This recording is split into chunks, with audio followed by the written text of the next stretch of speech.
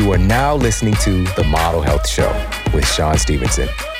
For more, visit themodelhealthshow.com. Welcome to The Model Health Show. This is fitness and nutrition expert Sean Stevenson, and I'm so grateful for you tuning in with me today. How does our gut health impact things like weight gain or weight loss? How does the health of our gut and our microbiome impact our immune system and our resilience against things like colds and flus, and also overall chronic diseases? We're seeing multiple epidemics of chronic diseases right now, and it has a lot to do with the health of our gut. And that's what we're talking about today.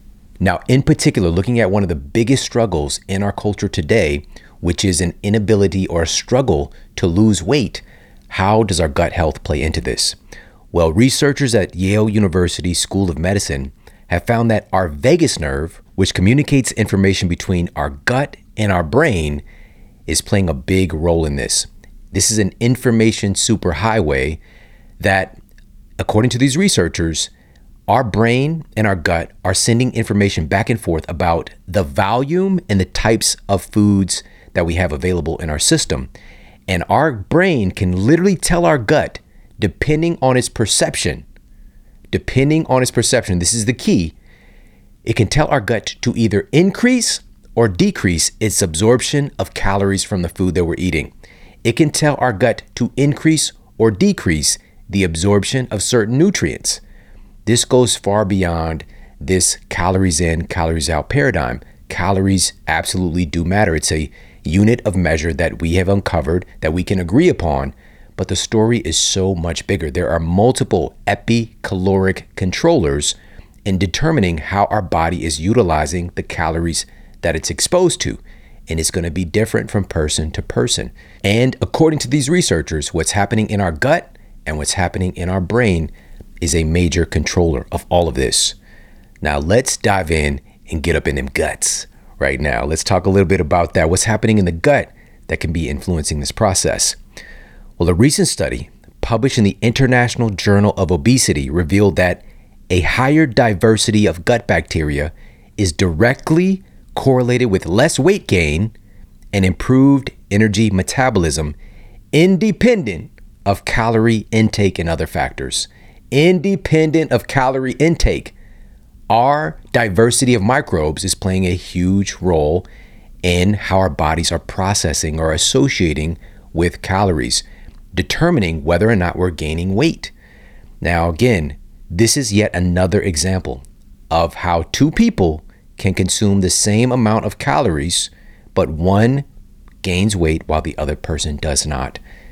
Our microbiome is a huge player in all of this. Our metabolism, our brain health, and much more. And on this episode, we're going to be hearing from one of the most published researchers in the world on all things gut health, the microbiome, and more. He is the author of over 400 peer-reviewed studies, and not to mention several best-selling books on this subject matter. He is a true leading authority on this subject matter. And also, if you're wondering, how is my gut impacting my brain? And in particular, my mood? Like, what are some of the underlying factors there? Well, the human gut itself is a mass of neural tissue, things that we would often associate with the brain and the nervous system. Our gut is actually filled with 30 different types of neurotransmitters, just like the brain, and more, by the way, 30 that we've identified. Because of this massive amount of brain-like tissue that's found in the gut, it's rightfully earned the name as the second brain. So the gut is often referred to as the second brain, technically known as the enteric nervous system. This second brain also consists of around 100 million neurons, more than what's found in our spinal cord or even the peripheral nervous system. Truly, there's a lot of thinking happening in our gut. And this connection between our gut, our microbiome, our brain and nervous system is controlling so much about our lives and our reality. But if we don't get this education, if we're not aware of this, and also what are the inputs? what's happening when we're putting subpar information in the form of low quality, ultra processed foods into our gut versus real nutrient dense foods. What are those outcomes going to look like? Today, we're going to talk about that and so much more. And without further ado, let's get to our special guest and topic of the day. Dr. Emeran Mayer is a renowned gastroenterologist and neuroscientist, and he's the author of over 400 peer-reviewed studies. Over the past 40 years, his research and published work has offered groundbreaking evidence with the critical role of the bidirectional interaction between the brain and the gut, and more recently, on the role of the gut microbiome in these interactions. In addition to his scientific work being published in top peer-reviewed journals, he's also the author of multiple best-selling books, including The Mind-Gut Connection and The Gut-Immune Connection. Check out this amazing conversation with Dr. Emeran Mayer. Over 425 peer-reviewed published papers coming from this guy here, my special guest, Dr. Emeran Mayer. Welcome back to the Model Health Show. Nice to be back, Sean. All right. Right now, about 3 out of 4 of our citizens here in the United States are either overweight or obese. This is a huge issue, and a lot of people are wanting to do something about it, but oftentimes we're kind of lacking education on how to go about it in an efficacious way. Your work has really brought forward huge revelations about the impact that our gut has on our metabolic health and the outcomes of things like obesity. So how does that actually work? How can what's going on in our gut be impacting things like obesity? Well, I mean, first of all, our gut is the entry point of everything that we eat, obviously. And we have a very efficient part of the gut, the first part, the small intestine. That's where most of the absorption and enzymatic breakdown happens. But then we have another part of our gut, which is the home of 100 trillion microbes. And they have their own tastes, preferences, and they live from everything that's left over from what we eat and is not absorbed in the small intestine. So most of the research, even when I started my career, I mean, everything was focused on these mechanisms in the small intestine, the absorption, transport molecules, the enzymes, pancreatic enzymes that break down fat components, bile acids that create molecules that can be absorbed and easier. So everything happened, all the research happened there. And in terms of the other part of the gut, it was just always thought, fiber, the waste material goes down there. And if you have a high fiber diet, it's good for you because the emptying of the large intestine is more efficient and that's healthy. This has changed completely now. And this has a lot to do with the obesity epidemic. Our food supply has changed so dramatically in the last 75 years. I would say it's been fairly stable over, could we even say thousands of years, with certain, revolutions when humans developed the method of cooking, of basically processing food and fermentation. So these were always like bumps in this development. But pretty much the food supply, mainly from unprocessed, food from, to a large degree, plant-based. Many of the traditional food cultures around the world, no matter if it's Asia or Native Americans or the Mediterranean basin, it always has been a largely plant-predominant food intake. So all this has changed in the last 75 years. So if you go back 75 years, a big portion of what we ate, the plant-based foods, non-processed, certainly not ultra-processed, was not absorbed in the small intestine, did not translate into direct access to calories, but went down to the microbes processed it, and not only processed this into their own food, because they live off these, for us, undigestible food components, but also into small molecules like the short-chain fatty acids that are anti-inflammatory. So our whole system has changed now. I would say for some people, probably 80% of what they eat is all absorbed rapidly in the small intestine. And that's on top of that is sugar, fat, and all the ultra-processed food components that don't require breakdown by our microbial system. So 80% of that is absorbed, so giving a much greater percentage of direct calories from the food that we ingest. And a very small part goes down to the microbes. We're starving the microbes essentially. And that also involves a decreased production of these anti-inflammatory molecules. And why are these important? So it's like a yin and yang in our body. There's inflammatory influences and anti-inflammatory influences. What we have now is a dominance of the inflammatory components of our food. And that leads to a lot of changes in receptors, both in the gut, but also in our brain, like in the hypothalamus. It regulates appetite and essentially is one of the main drivers for food intake. So we have knocked out the system or compromised the system in the brain that would make us feel satiated after a meal. And that's to a large degree through these inflammatory influences. And a downregulation also of these receptors, like the GLP-1 receptor in the hypothalamus. If they're always overstimulated by the signal that comes from the gut, in these endocrine cells in the gut, they downregulate as well. So we have a downregulation of a lot of receptors on the vagus nerve, in the hypothalamus, in the gut. So the system of satiety creation is no longer as effective. Yeah, and it's largely due to the change in our food. That's the thing. Largely change, yeah. And so, I mean, I was like this notion. So the easiest way to do something for your own health and counteract obesity is really to have a food intake or have a diet that's optimized for your gut microbiome, because that will automatically solve all the other problems. It will solve this rapid absorption in the small intestine of empty calories.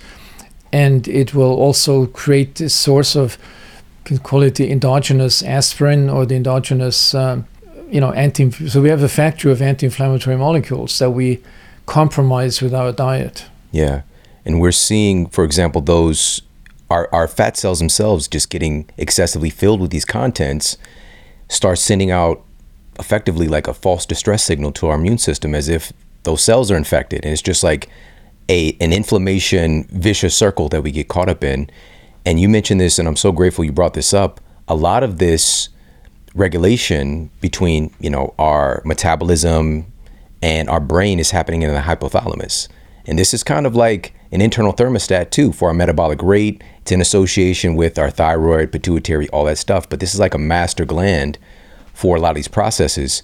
And researchers at the Albert Einstein College of Medicine published a really fascinating study looking at how inflammation in the hypothalamus, hypothalamic inflammation or neuroinflammation, was creating downstream excessive belly fat and insulin resistance. And then that excessive fat and insulin resistance was creating more inflammation in the brain. Mm-hmm. And you just see, again, this vicious circle. And to break the circle, what you're sharing is like food is a top tier thing because these inputs are influencing our microbiome, the integrity of our cells.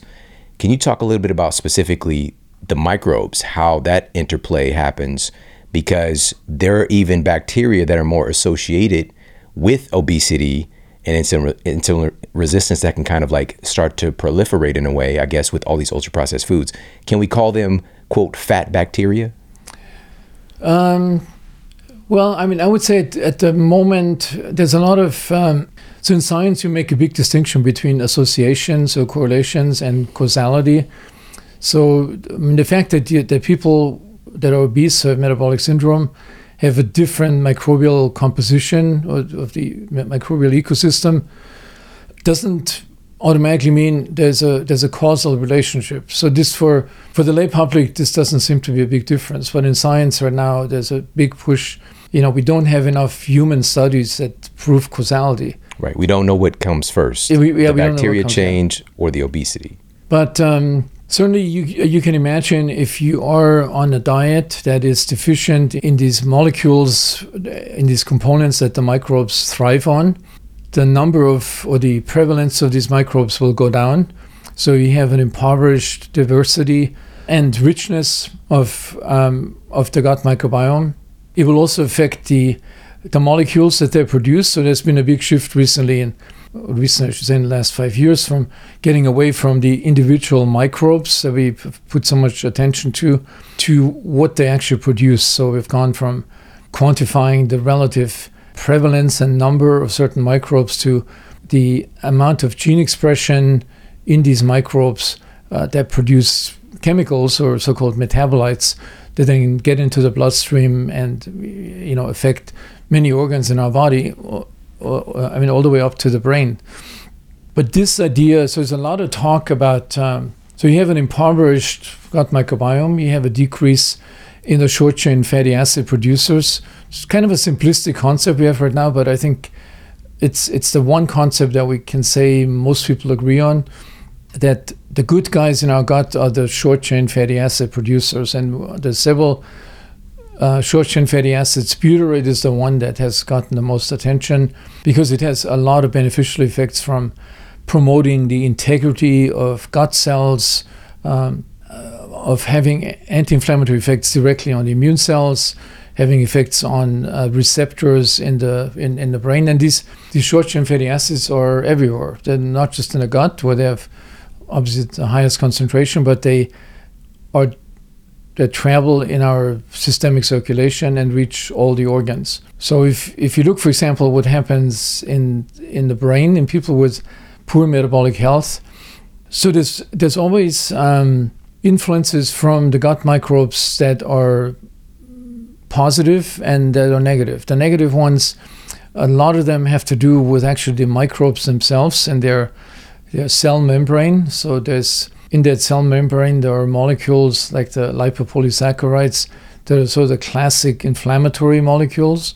And so if you have a leaky gut, shouldn't really use that term as a scientist, but that's an increased permeability of the gut barrier and an increased permeability of the blood-brain barrier. So there's a series of barriers that we have between our gut and the brain. So when these are compromised, fragments of microbes that have lived in the intestine first got into our gut-based immune system, did that damage there, and then make it through the systemic circulation. They trigger engagement of cytokines from cells in our brain, not the nerve cells, but the glial cells. We have 40% of our brain is composed of these non-nerve cells, non-neuronal cells. So that's the one side, the bad side from the microbes. And that effect is the stronger, the greater the permeability of the gut barriers and the blood-brain barriers, which comes also along with the unhealthy diet. But then you have these the counter forces, which are the short-chain fatty acids and anti-inflammatory cytokines, like IL-8, for example.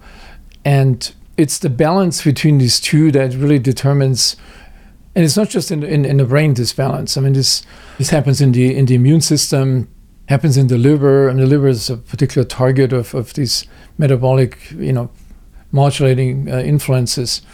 So in some ways, you could explain this in a very easy way. Unhealthy diet leads to a compromised gut microbial ecosystem, loss of, or not total loss, but a decrease of the butyrate producers that normally thrive on complex carbohydrates and fiber and polyphenols. So we have a decrease of these. That leads to a decreased production of mucus in the gut. So there's another bacteria, Akkermansia mucinophilia, very interesting microbe that lives on the mucus in the gut. So initially it seems paradoxical that would be a good guy. So if you go on a fast and your microbes don't get fiber anymore, these Akkermansia microbes then feed on the mucus in our gut, so they decrease the layer. But at the same time, they stimulate the production of new mucus from specialized cells in the colon. So what you get is a faster turnover, which leads to an improved mucus layer and an improved barrier. So if it decreases of these Akkermansia, diet-induced, you will compromise your mucus layer, increase permeability, and then as we said, from there on, the poor diet changed gut microbial ecosystem, decreased butyrate producers, increased permeability, and engagement of the immune system. So in some ways, I think we've learned a lot about this, and I always say that microbiome science is moving at an exponential pace. What we know today will probably be a fraction of what we know in 10 years. Right. But I think there's certain trends and general concepts that are pretty supported by pretty good science and data. Yeah. Not just in animals, even though most of the data comes from animals, but it's also supported by human studies. Yeah. We're seeing, like with Akkermansia, for example, correlation with longevity as well. Like we're seeing all these really interesting things are popping up, but having some higher quality studies being done to see the impact on humans is a lot of stuff is happening right now. What you just said is that a microbe like Akkermansia, this really stands out because it's been so well characterized in terms of its role in mucus, in the quality of mucus production and turnover. And when you think about it, it's kind of amazing that would have a relationship to human longevity, that one player. We have more than 1,000 species. It's just one of 1,000. Yeah. And I'm convinced there's lots of others, that either interact with Akkermansia, because these microbes don't act in isolation. They're always communities that, or little ecosystems that feed on each other. But right now we can say, it's best studied for Akkermansia, and it's amazing that you have a microbe that you can measure and as a biomarker kind of for gut health. Yeah. Now, as you've shared, this is a primary input for our health, is the food that we're eating. It's a huge input, a lot of cellular data, a lot of processes are being run, the building of our different cells and tissues. Food is very important in this whole equation. As I'm looking at you, I'm seeing the food that you've eaten and vice versa. And in your new cookbook, this wonderful new cookbook, you shared, and I'm just going to read a direct quote, "Strangely, my entire medical training, including the specialty training in gastroenterology, didn't expose me to more than a few hours of education in food, nutrition, and diet." And your specialty is treating the organs that deal with the processing of food and only receiving a few hours of education. And since then, you've been on a mission, just absorbing so much data, sharing with your colleagues, sharing with the public at large, that this part of the equation has been missing.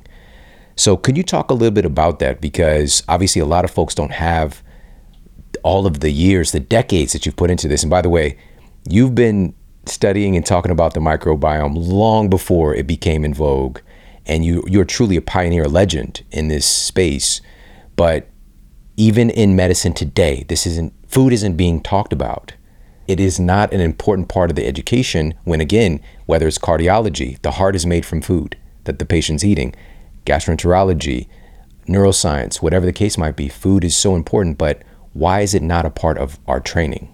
Yeah, it's a really good point, Sean. I want to add a little bit of a personal anecdote to this. So I grew up in this small town in southern Germany in the Alps. And when I look back today, it was actually a pretty healthy, so with a lot of very healthy food components that we didn't really pay attention. We liked the food, we didn't pay attention. Even though my parents would always say, this is healthy and this is healthy. And that ranges from a regular intake of fermented foods, from sauerkraut to many other fermented food components that were a natural part of the diet there. It was a small amount of meat at the time, just a long time ago, and it has changed. The food was unprocessed. My mother would buy it in the farmer's market exclusively, would not go to any other place. But all this was not driven by the intense focus that we see right now in the US about health and gut health. And this was a natural part of the lifestyle. I never thought about it. It didn't affect my decision to go to medical school.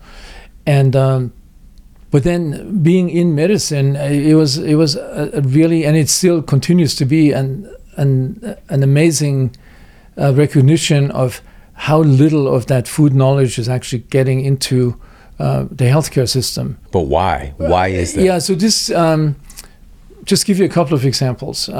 So in inflammatory bowel disease, the entire focus and big progress has been made scientifically in developing these, biologics, these anti-inflammatory molecules.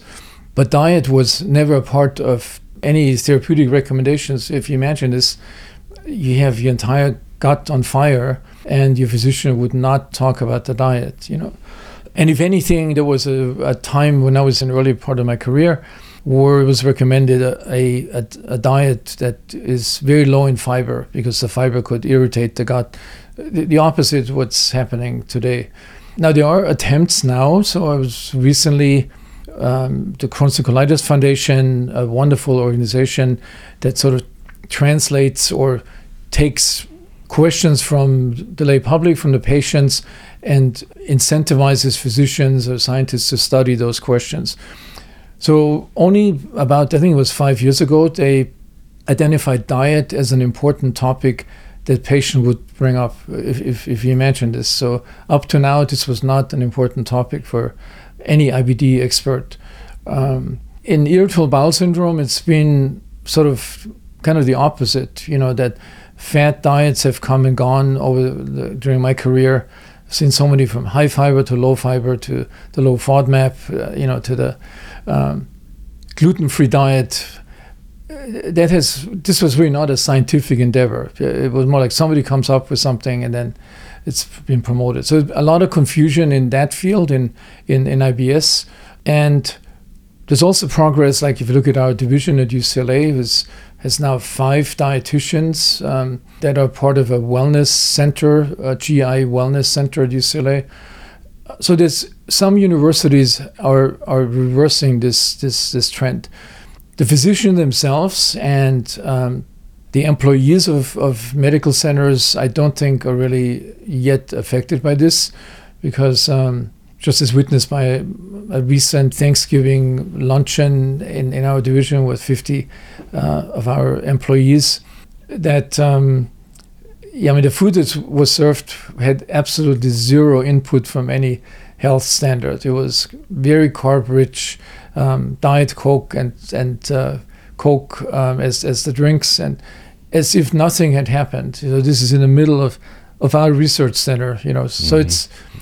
You said they had Wonder Bread too. Yeah, the Wonder Bread, which I hadn't seen for a long time. So I think there's good and bad sides. There's definitely progress now, slowly coming. But if you imagine, so many of the nurses, also that's another example, probably the majority of the nurses in medical centers, certainly true about UCLA, are overweight and obese, which is a shame. So imagine you go there, the nurse gives you material what you should do, and at the exit visit, and that individual is obese. Is that something that instills trust in you that you need to do something that? So it's I think there's a responsibility. I think that healthcare systems have to rapidly adapt what's going on in our world now, on the internet and everywhere. But institutions are always slower than like social media, for example, and it's in the implementation. If you look at this historically, why was this never incorporated? Coming from a German university, so healthy diet in Germany in the 19th century, there were a lot of big names like homeopathy and like all these different diets. There were books written about that, but it never made it into the medical system. It sort of stayed outside as sort of fringe knowledge that was propagated. In lieu of pharmacology. Yeah, in lieu of pharmacology. So clearly, pharmacology has done a much, much better job in convincing physicians and administrators that, chemically based, just like in agriculture, chemically based agriculture and chemically based treatments are just, that's what is modern, and that's what people are willing to take and willing to pay for. Yeah, and I'm a big fan of looking at results. If we were doing well with that model, I'd be all for it. But there's a break right now where we're seeing multiple epidemics of chronic diseases and the treatment of symptoms. Most of these conditions, we're not seeing anything going into remission largely. And there's a lot of unnecessary suffering. And a big part of this, and you've been somebody who's sharing this information, like you are decades in this field and publishing a new cookbook as a physician and giving this as a solution, or a important part of the solution, which is giving your cells real food nutrition, giving these inputs so that you can shift the state of your health from the ground up rather than trying to treat a symptom, which has its place. Obviously, you've been doing that for decades, helping people when they're already unwell. But how about we focus on getting to a place where we don't have a lot of people who are unwell? Got a quick break coming up. We'll be right back.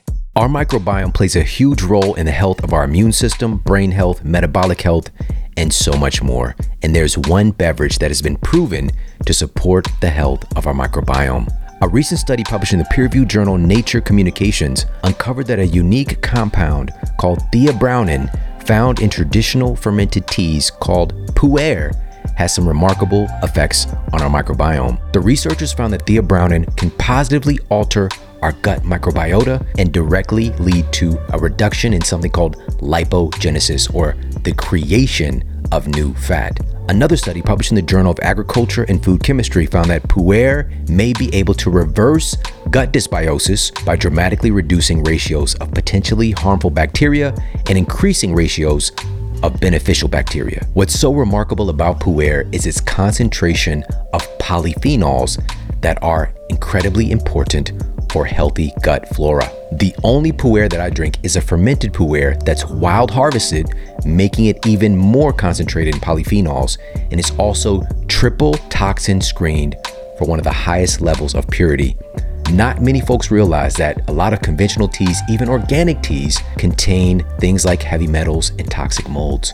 This is the only company that is going above and beyond to make sure that this is the highest quality tea available. And I'm talking about the folks at Peak Life. Go to peaklife.com/model. That's PIQUELIFE.com/model and use the code MODEL at checkout, and you're going to receive up to 15% off, free US shipping, and you can even get a free sample pack of 12 teas along with their wonderful pu'er bundles. You're going to get access to over 20 delicious award-winning flavors and, of course, their amazing pu'er and pu'er blends. Go to peaklife.com/model. Again, that's PIQUELIFE.com/model. Use the code MODEL at checkout for up to 15% off, plus many other bonuses. And now, back to the show. And I want to ask you about this.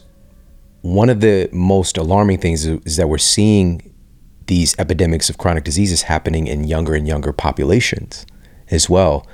I just saw some stats earlier today looking at the increased incidence of asthma in our society. And the researchers, this was published by the American Lung Association. And from 1999 to 2018, the prevalence of asthma went up 45%. 45%. It was 43% to be exact, but 45% in basically 20 years. That is crazy. And most people don't realize that allergy, asthma, these type of conditions have a lot to do with gut health. Can you talk about that connection? Yeah, I mean, these trends, that we now see, you mentioned for asthma, but these trends happen really in many of these chronic diseases. Colon cancer is a good example, where the screening, the age for recommended colon cancer screening by colonoscopy has moved downwards into the 40s now. I'm convinced it will move down even further. Same with diabetes, the same with metabolic syndrome. The age patients get younger and younger.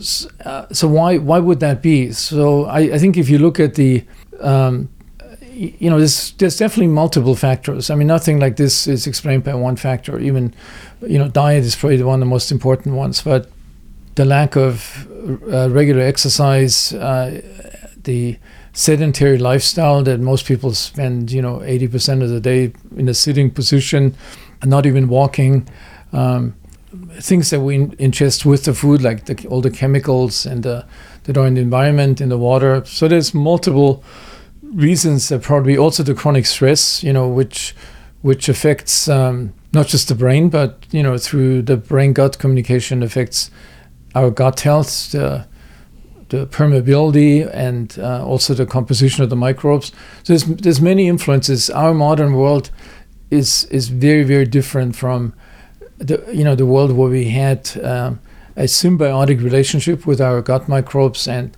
exercise was the norm because everybody. So I think the most plausible explanation for that diseases occur in younger age groups is the diet that young children have. It actually starts with the diet of the mother, the pregnant mother, because the mother has a microbiome, and these microbes.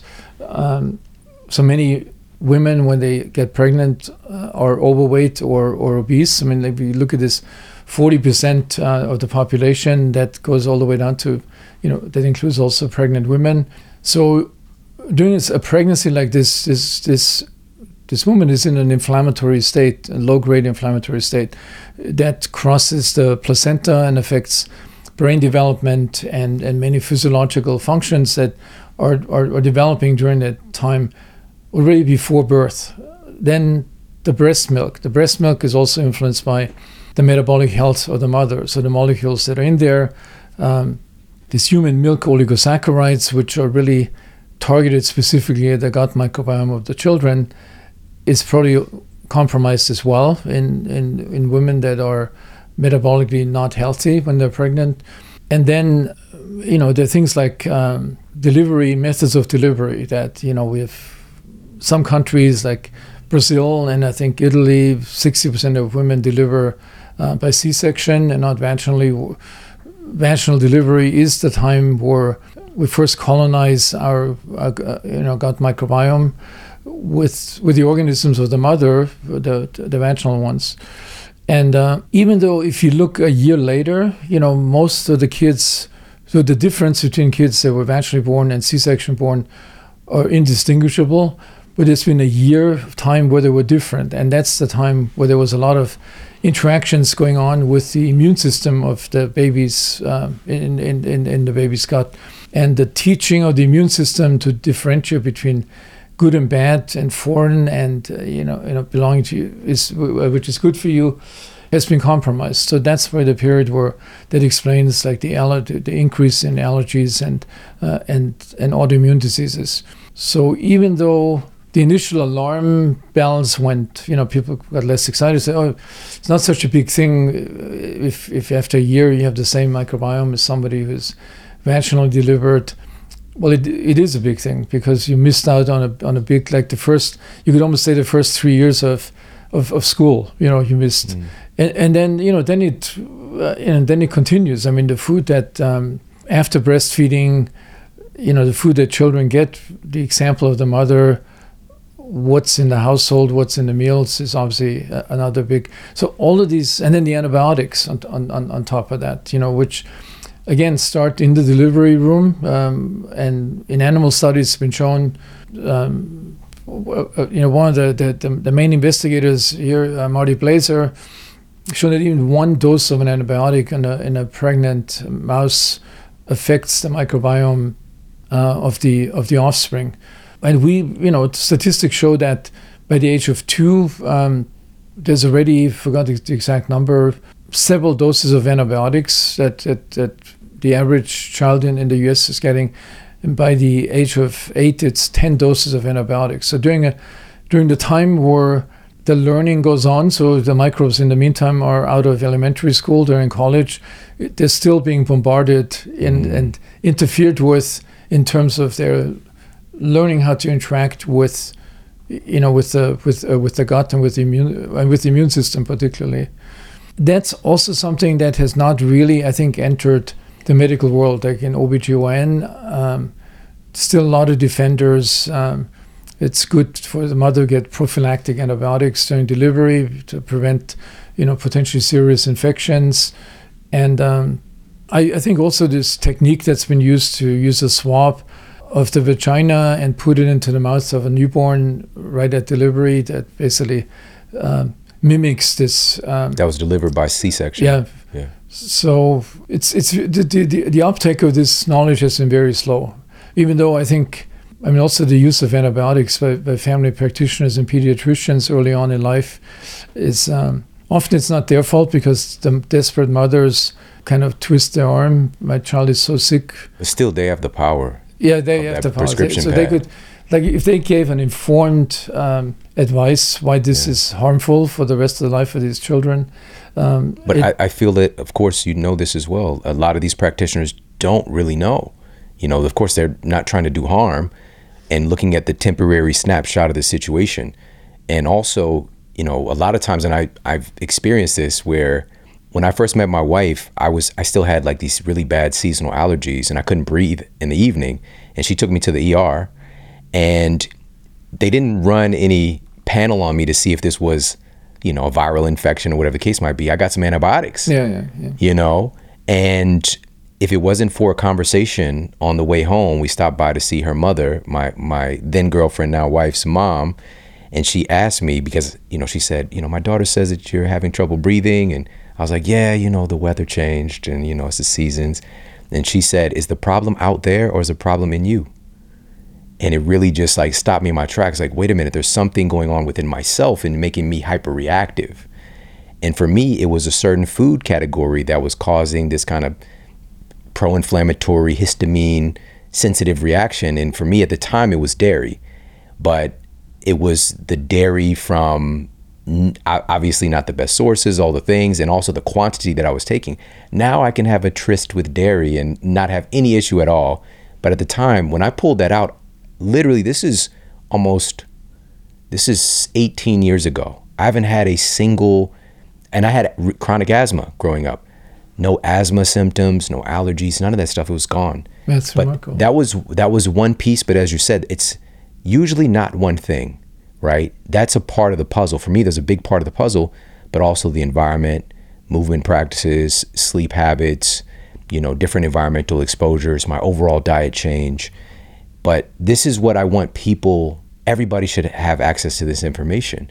But we're getting this kind of cookie cutter, one size fits all thing where, because we should be upset about this, almost a 50% increase incidence of asthma just in the last 20 years. Like, that's a problem, you know, like we're making these sacrifices because we're looking at, even as you just mentioned, pregnancy and the delivery process as emergency surgery and intervening when you don't need to intervene.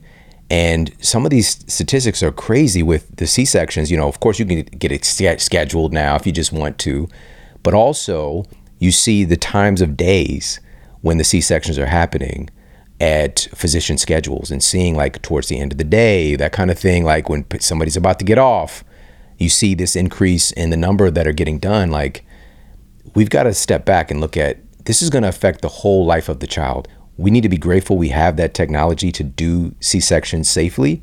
But if we're just leaning on that and now like having half or even a majority of C-sections happening in some different places, some demographics, like we've got to get more education out there about that. And I want to ask you about this as well, because, you know, getting those inputs you just mentioned from the mother, breast milk, childbirth, training for the immune system, for the microbes, but then the inputs later on. And I want to pass this over to you and ask you about this. So this was published in JAMA in 2018, and they were tracking, funny enough, is very similar time frame from 1999 to 2018, ultra-processed food consumption by U.S. children. In 1999, it was 61% of our kids' diet was ultra-processed food. 2018, it was over 67%. It was 67.5% ultra-processed food.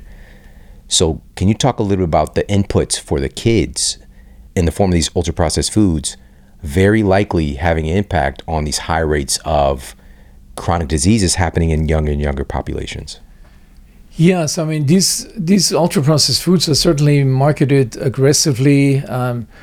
You know, like all the bars that are available, and I mean, it's from the breakfast cereals to the snacks. I mean, I recently, not sure if how many kids would be exposed to this, but on a flight to New York, so they hand out these pretzels. They give you a choice between pretzels or something sweet, And I looked at this bag of this pretzel, and one side had the nice pretzels on it, the other side the ingredients. The entire package was full of, writing what stuff was in there. I couldn't believe it. There's more that you could put so much into a tiny pretzel, so many ingredients and chemicals that nobody will ever know what they do. And I'm sure this is the case for a lot of other foods as well. It's from the food coloring to flavor molecules. And, kids obviously like this because these things are developed by experts on food preferences, taste preferences. They do tests on children, which one do you like the most and which flavor. And so typically, that's the simple story. Typically, it's the addition of fat and salt that is something that will people go to, and sugar. I mean, these are the three things that are most make a food most attractive, and these snacks as well. But that's just the tip of the iceberg, these three components. There's all these chemicals with names that you may have last seen in your chemistry class, and why they pick those and what they do is I think is very little known. But the exposure of that and this business of selling this, I've seen this a little bit, and I've heard these discussions being on the advisory board of a dairy company that also makes yogurts, and just the debates we had about the addition of sugar or non-sugar sweeteners. The debate always comes to the same point. Well, if you take out the sugar and don't add these other non-nutritive sweeteners, people are not going to buy it. They're going to go to the competitor because that yogurt tastes better. So this is definitely something that the companies know. So they know it well. They would be willing to change it, but they can't afford to lose market share, based on that. And I would say this is a trend that also starts early in life. I mean, the programming of food preferences starts very early. If kids are exposed to fermented foods, for example, early on in life, they're most likely going to like that, as they are in countries like Korea and Japan. In the US, that's generally not the case. So, but this programming of food preferences early on in life has a big influence on what these kids are going to consume for the next 15 years. And in general, they're all unhealthy components. As I said, it's the sugar, it's the fat, it's the chemicals. It's definitely not the addition of fiber to it.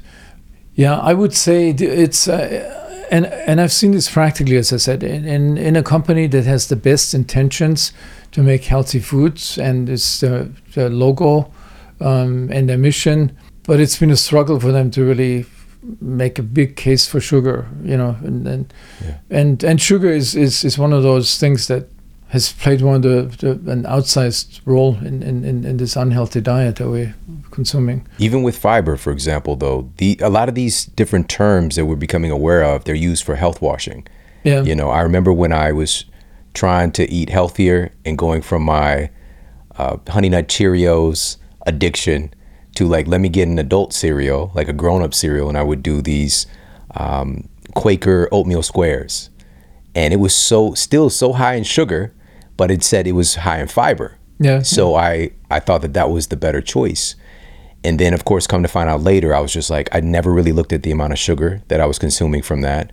And also, a recent analysis done by the Environmental Working Group, they looked at some of the most popular cereals on U.S. store shelves, and they found that these oatmeal squares, which was my favorite cereal, were the most contaminated with glyphosate of any of these other cereals tested, right? And can you talk a little bit about that as well? The influence of pesticides and herbicides and things like that on our microbiome. Glyphosate is getting a lot of news right now. And also it's noted by the WHO to be a group 2A carcinogen. So probable cancer-causing agent in humans. Not confirmed, not 100%, but it's another big question mark.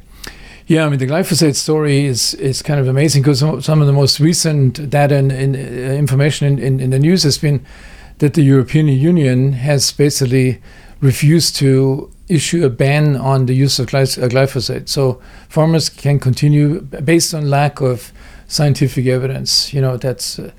So that's really a very sad part of that story.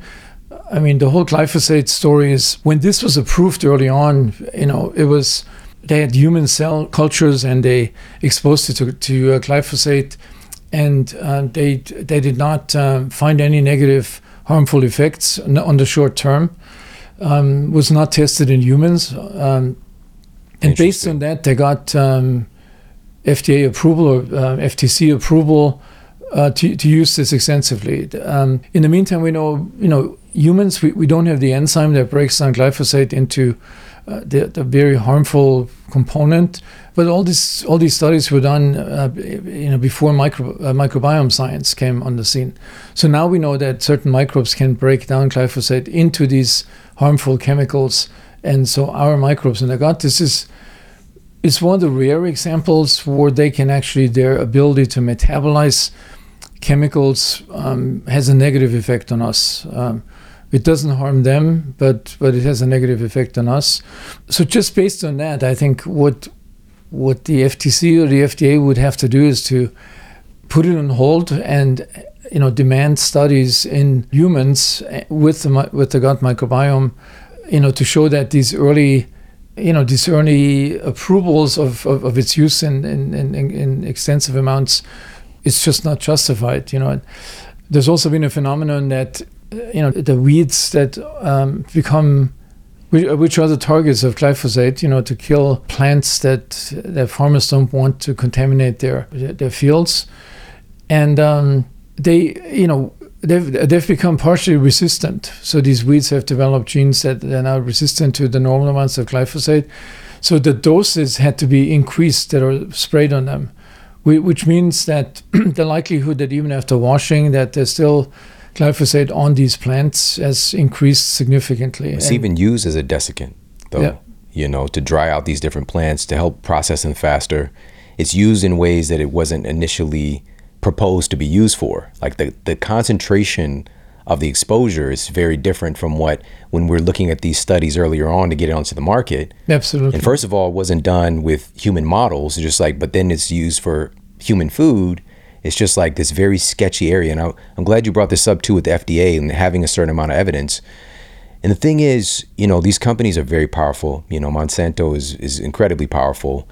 And, even things that are still caught up in red tape, unfortunately, like chlorpyrifos, another pesticide, has been shown in multiple peer-reviewed studies to lead to birth defects and spontaneous, loss of babies and brain damage and all this different stuff. But it's still on the market, and there's litigation and things like that. But the thing is, if you don't keep your finger on the button this whole time, like we got to keep on going after this thing, the next thing comes up and we get distracted, So it's just like there's all these newly invented things in our food supply. And you and I both agree, a lot of these things are trying to do good initially, like feed Americans, get more food to people. Yeah, so the whole green revolution became possible, with these monocultures in the Midwest, that food production became so much more efficient. I don't know what percent increase through some of these, what I call chemical agriculture. So that was a good thing. But I mean, the bad thing is, even if it were banned here, there was like a few years ago, Bayer bought the patent from Monsanto for the, I actually don't remember now if they actually bought Monsanto as a company or just the patents for glyphosate.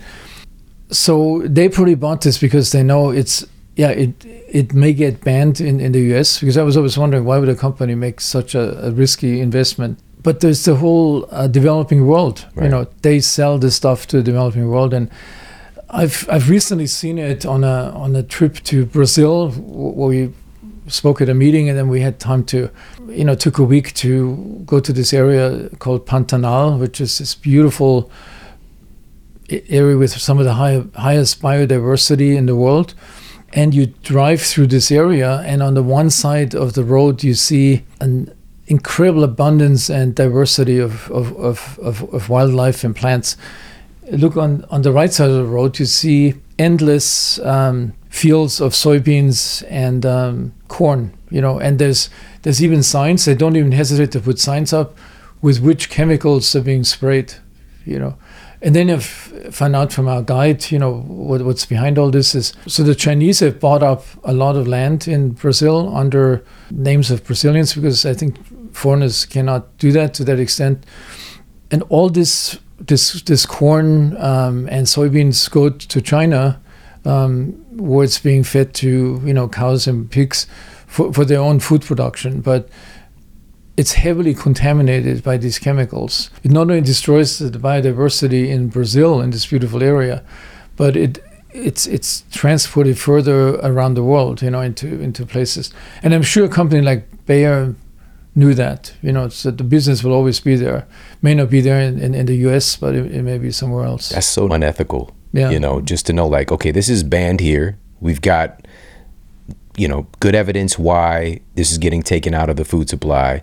But the company's like, well, we could go and make money over here with the same thing because we're making a lot of money.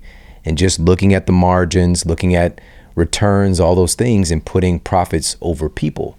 And that's the problem oftentimes with a lot of this stuff, is that it might start off with good intentions, but then there's going to start to be it's going to come down to money and being able, especially if it's a publicly traded company, shareholder value is the top tier, most important thing. Absolutely. And so we've got to, again, be aware that a lot of this stuff is going on. We've got to get more education out there about that.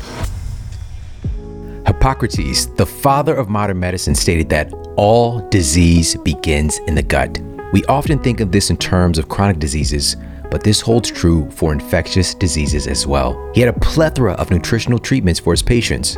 And according to a study cited in the journal Frontiers in Pharmacology, one of his most notable treatments for preventing infections was propolis.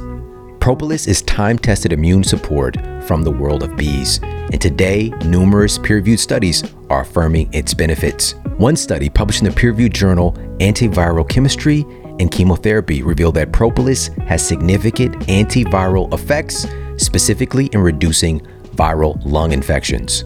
Now, a little fun fact is that Hippocrates used propolis both internally and externally for his patients. And again, today, the external benefits are being highlighted in new studies as well. This study published in Phytotherapy Research found that topical propolis that was applied a few times a day, it was 3 times a day in this study, accelerated the healing of cold sores faster than the placebo group. The researchers found that topical propolis not only reduced the amount of herpes virus present in a person's body, but it also protected the body against future cold sore outbreaks. One other study, and again, there's so many, this is a meta-analysis of multiple studies published in the Evidence-Based Complementary and Alternative Medicine, and it found that propolis has antiviral, antibacterial, antifungal, and anti-tumor properties. It is well noted to be an immunomodulator that increases the body's resistance to infection. This is one of the most supportive things that you can do for your immune system, and it's one of my favorite go-tos that I use on a regular basis, and I'm talking about the Propolis Immune Spray from Beekeepers Naturals. Go to beekeepersnaturals.com/model, and you're going to get 20% off their Propolis Immune Spray and also store-wide on their other incredible bee products, including their superfood honey and their royal jelly supplement that is incredible for our cognitive function. Go to BEEKEEPERS naturals.com/model for 20% off. Get yourself hooked up right now with their incredible Propolis Immune Spray. It is something that I always have on hand. I travel with it. It's actually in my bag right now for whenever I'm traveling and on the road, and also just keeping my family healthy proactively, especially during cold and flu season. Hop over there, check them out. beekeepersnaturals.com/model for 20% off. And now back to the show. Your new book, Interconnected Plates, that I have right here. Beautiful new book. This was a family affair as well. Your wife had a lot of input into this book, and it's sharing a lot of the most time-tested, a lot of people are hearing about this stuff now, like different blue zones and things like that, but just a lot of the principles that lead to some of the longest lived, healthiest populations, and basing your recipes and advice around that. So can you talk a little bit about the inspiration and some of the science that's in this new incredible cookbook, Interconnected Plates. Yeah, the reason I wrote this book, I've spent my entire career, I would say adult life, writing scientific papers. So to write this book, the inspiration came from a couple of sides. One is after I published my first two books, which are, heavy on the science aspect, I got a lot of emails, a lot of requests from people and from my patients. They said, yeah, this book was really interesting, but so based on that, so what should I eat then? What's your recommendation? And I didn't really have the time, like in my practice, to explain this in detail to everybody. So I said, okay, we need to write a book summarizing it. But then other things came together. So I'm a big fan of Mediterranean countries, and I've traveled there, and I've friends there, and I've been invited for homemade dinners and meals. So that sort of personal preference for that kind of diet has been another incentive, and I mentioned this in the book as well. Another very important part is that the more I've sort of spent in this field of healthy lifestyle and healthy diet, I've sort of realized that this Mediterranean diet has got a lot of press. It's not the Italian diet, it's not the Spanish diet, because that has been changed over the last 75 years as well, becoming less healthy. That the Mediterranean diet concept is a lifestyle. It's socializing, having meals with family and friends. If you spend a summer evening in any Italian town, you see hundreds of people, walking around, talking with friends, eating outside. It's an experience that you just don't have here, So it's the lifestyle. A lot of countries around in this area also have sort of a strong spiritual connection. I think that it's stronger than in other parts of the world. And yeah, I would say the lifestyle is a big component. It's not just what to eat, but in which context you eat it. And yeah. I think people have forgotten this. You can have the healthiest pre-packaged meal and eat it in your car or eat it just before a meeting. It's not the same thing. Your brain does not send that message to the gut. Now is the time to relax and to digest and to feel good. So I think that's one thing that I really was important. But I think the main thing was, based on all the writings I've done, and we've talked earlier about this, the importance of these short-chain fatty acids, these anti-inflammatory molecules. Well, the reason you can ramp up the production of these is by eating a diet that's rich in complex carbohydrates, or what's also called microbe accessible foods, that the microbes turn into metabolites that then include these anti-inflammatory molecules. They're also, this type of cuisine or type of diet is very rich in these polyphenols, these large molecules that not only are food for the microbes, but the microbes turn them into health-promoting molecules, which are then absorbed in our gut and make it all the way to the brain. So it's a practical application. If you ask me, so what can I do to follow your advice? If you eat for the health of the microbiome, that's best for your own health. I said it's the recipes, and there's many more recipes. Obviously, we did not make this an exhaustive list of each region in Italy, for example, or each region in Spain has their own version or variation on this theme. But some of the components, and I have a paragraph on this in this book, the 4 F's of a healthy diet. So it's the flavonoids. Flavonoid content is polyphenols, antioxidants. It's the fiber, it's the fatty acids, omega-3 from the fish component. And the 4th one is fermented foods. So that originally, I didn't conceptualize this as part of the Mediterranean diet, but when you think about it, cheeses are an important part of it, of the diet. And just like in the French and the Spanish version of the Mediterranean diet. We don't think about mozzarella, right? It's very different from what we might experience here in the U.S. Yeah, as a matter of fact, it can be dramatically different. It can be dramatically. I mean, a lot of cheeses in the US are either yellow or most of them are yellow or orange, and they're ultra processed. These little hamburger slices you put in a cheeseburger, they're ultra processed cheeses, so they would not have any of these health benefits. But we know in the meantime, for a healthy microbiome, naturally fermented foods are an important component, just like fiber is, and just like the flavonoids or the polyphenols are.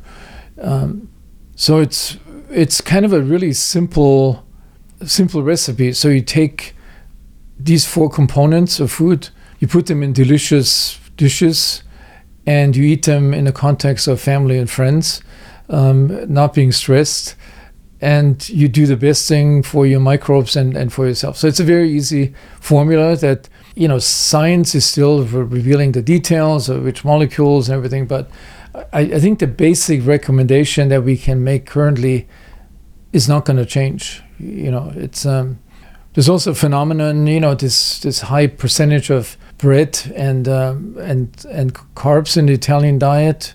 For example, like pizza and pasta and rice makes up a big proportion of the diet, but it's made from different flour as well. So it's not. I've seen this several times with some patients that I had that did a year abroad in Italy that had a lot of issues with digestion and were convinced this has to do with gluten. They went to Italy, and after 1 week they would eat pizza and bread and rice and everything. And when they came back, the first thing they had at the airport triggered the old symptoms again. So part of this could be, psychological conditioning but I've heard this from enough people, and then you dig deeper into this, you see like the grains, the variety of grains that are grown in Italy. I forgot what the name is, what the number is. I think it's several hundred, if I'm not. And it's been reduced to a handful. It's the same thing with the potatoes. If you go to countries that eat a lot of potatoes, like in Asia, the variety of these potatoes is much higher than the 1 or 2 that we have here that are basically grown to be optimal for French fries. So right. It's a seeming paradox that this high content of carbs in the Italian diet, Mediterranean diet, this would be good for you, but it's the kind of carbs that this is made of. And you're encouraging, obviously, this is through the lens of improving gut health. And truly, if folks who've been struggling with health issues, in particular autoimmune issues as well, just follow your book and just eat these recipes. The recipes are also beautiful, and they're incredibly simple. They're just real food ingredients, very simple, beautiful, delicious. And also, you're sharing this book in correlation. There's a PBS special involved, and you wanted to be able to have full control on the creative aspect and also the education. And so you and your team put this together rather than going through a conventional publisher, and you're making this available for everybody. It's kind of ironic, so one motivation, as I said earlier, to write this book was that I got all these requests from patients. But what actually triggered it acutely was the fact that when I signed this deal with PBS to produce a film, which is coming out actually in a couple of days on Friday, the brain-gut connection. It's a 1-hour documentary on the same topics of we've been talking about. So they want to have these giveaways, and I was spontaneously said, yeah, we can make a cookbook and we can make an online course, and you can hand out some of my scientific books. And they said, yeah, that's a great idea. And so now we had 9 months to produce this book, and from scratch, and I think a lot of passion went into it from the contributors, who are women that make these dishes and have learned to make these dishes from in their families. There's a big family tradition. I mean, we could have just gone to, there's many Mediterranean cookbooks out there, gut healthy cookbooks out there, but this has sort of a unique twist to it, both personal experiences, which I mentioned in this book, traveling in Italy, the homemade recipes, And then always with this overarching theme, this has to be good for your gut and your overall health, and your microbes and for your overall health. So it was nice to sort of integrate these different elements. And where can people pick it up? So this is self-published. So if you go to my website, emeranmayer.com, there's a link and you can order the book there. You'll get it between 1 and 2 weeks to your house. So this is, this isn't that fast food type of version of a book. This is like slow cooker. You're going to get something really delicious and healthy, just a little bit more patience. And I highly encourage people to support this project because you're doing this the right way and taking total control of this and not allowing any entity to water this down. And this is the power that we have. You are very, very prestigious. And, if we're talking about just the amount of studies that you've published yourself, like you're in the 0.00000% of the population of scientists. And it is incredible that you're focusing on food and giving people literally the keys to the kingdom on what to eat to improve their gut health and improve their health overall. So I really appreciate that. Go to emeranmayer.com and get your copy of Interconnected Plates right now. And when you're on the website, you'll also find a link to sign up for our newsletter, which comes out on a weekly basis with addressing topics, a wide range of topics, from human health to gut health to environmental health. So we usually have a mix of those topics, which I strongly believe are interconnected. So this theme, this word interconnected, got into my mind some 10 years ago, and ever since, all my projects that I've pursued have this interconnected theme in it, because I think it's the new way of looking at the world. The big mistake that everybody's been making in the business world, in the medical world, science, is that we had this linear worldview of thinking that one cause has one effect, and everything else can be controlled for, so that results are statistically significant. But the collateral damage from that thinking is huge. I think a lot of the problems we see in the world today is that we have lost that paradigm of interconnectedness, that everything that we do and interact with has ripple effects throughout the system, which is in some ways a good thing. So you can say if you do your contribution, you'll have a widespread effect on small effects, but it can also be a bad thing that you spread misinformation through an interconnected, like the internet, for example. So it's just how it's being used. And you're helping folks to get connected to valuable, real science-backed information. And of course, I truly appreciate that. So my guy, Dr. Emeran Mayer, thank you for coming to hang out with us. Thanks, Sean. As usual, it's a pleasure. Awesome. Well, I appreciate you, truly. Dr. Emeran Mayer, everybody. Thank you so much for tuning into the show today. I hope you got a lot of value out of this. Definitely support Dr. Mayer's incredible new cookbook. This is a great gift to give to family and friends that are wanting to improve their gut health and just health overall. And that's going to be at emeranmayer.com, and you get access to Interconnected Plates. Listen, we've got some I'm talking about epic masterclasses and amazing guests. This is going to blow you away. Coming up very, very soon, so make sure to stay tuned. Take care, have an amazing day, and I'll talk with you soon. And for more after the show, make sure to head over to themodelhealthshow.com. That's where you can find all of the show notes. You can find transcriptions, videos for each episode. And if you got a comment, you can leave me a comment there as well. And please make sure to head over to iTunes and leave us a rating to let everybody know that the show is awesome. And I appreciate that so much. And take care. I promise to keep giving you more powerful, empowering, great content to help you transform your life. Thanks for tuning in.